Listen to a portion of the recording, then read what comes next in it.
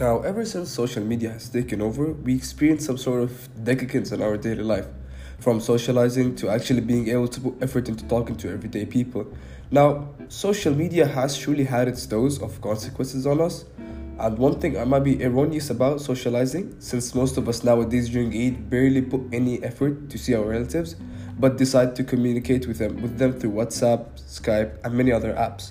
But all in all, social media nowadays has all types of lies, which consists of people trying to flaunt each other in a certain way by posting the party they were at last weekend, all the way to an obsessive ex stalking their ex. But usually, on the other hand, it's just someone having or being hypercritical on Twitter because someone did not use the correct pronouns. And the same people who are hypercritical are also the ones that are irascible due to things not going their way. But behind all those screens, rest assured, most of the people are miscreant with miserable lives as well. Apart from that, when people scroll through social media apps such as Instagram, Twitter, Snapchat, they are bound to cross paths with people who are ostentatious, who are making their ideal idea of dopamine to be gained through likes, comments, shares, etc. All in all, we have this small stereotype in social media where we believe that anyone who is posting frequently about their life and how they're traveling, partying, or maybe even winning are actually happy and have this perfect life.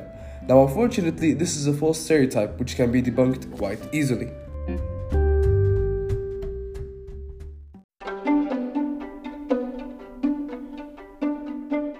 Now, on the other side, I highly recommend some emendations for people to reconsider in their lives when trying to imitate someone else's way of living through social media, since it may lead to an extremely negative finality.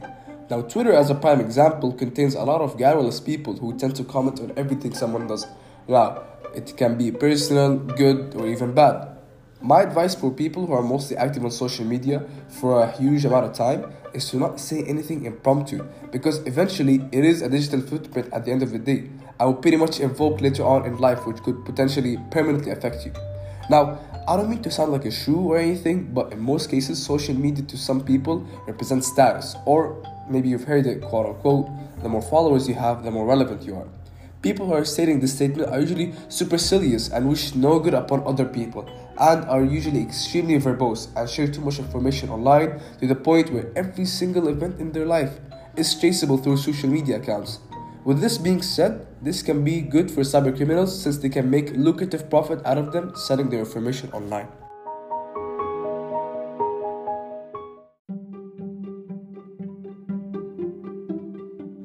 Personally, I doubt there is anything that can bolster the internet community anymore. Anything that gets posted, shared, tweeted, liked, or even commented can be found in a matter of few internet searches. Now, another topic that is extremely vital for social media users is security. Users will frequently meet a bunch of expletives that wouldn't share his or her personal information if they helped them out with something. Now, malware such as worms, spyware, and many others can cause that. But the question here is, how can we actually identify who is good at such or who is good at evicting this malware? Now, it is pretty obvious when it comes to someone who is idiomatic with coding languages such as Python, C++, JavaScript, or basically coders in general. Those people like to snake around the internet thinking that they are intangible by the police when they are undercover, which are called black hats or hackers in other words. But in order to reciprocate such actions, it is easy nowadays with antivirus software existing nowadays which have not existed years ago.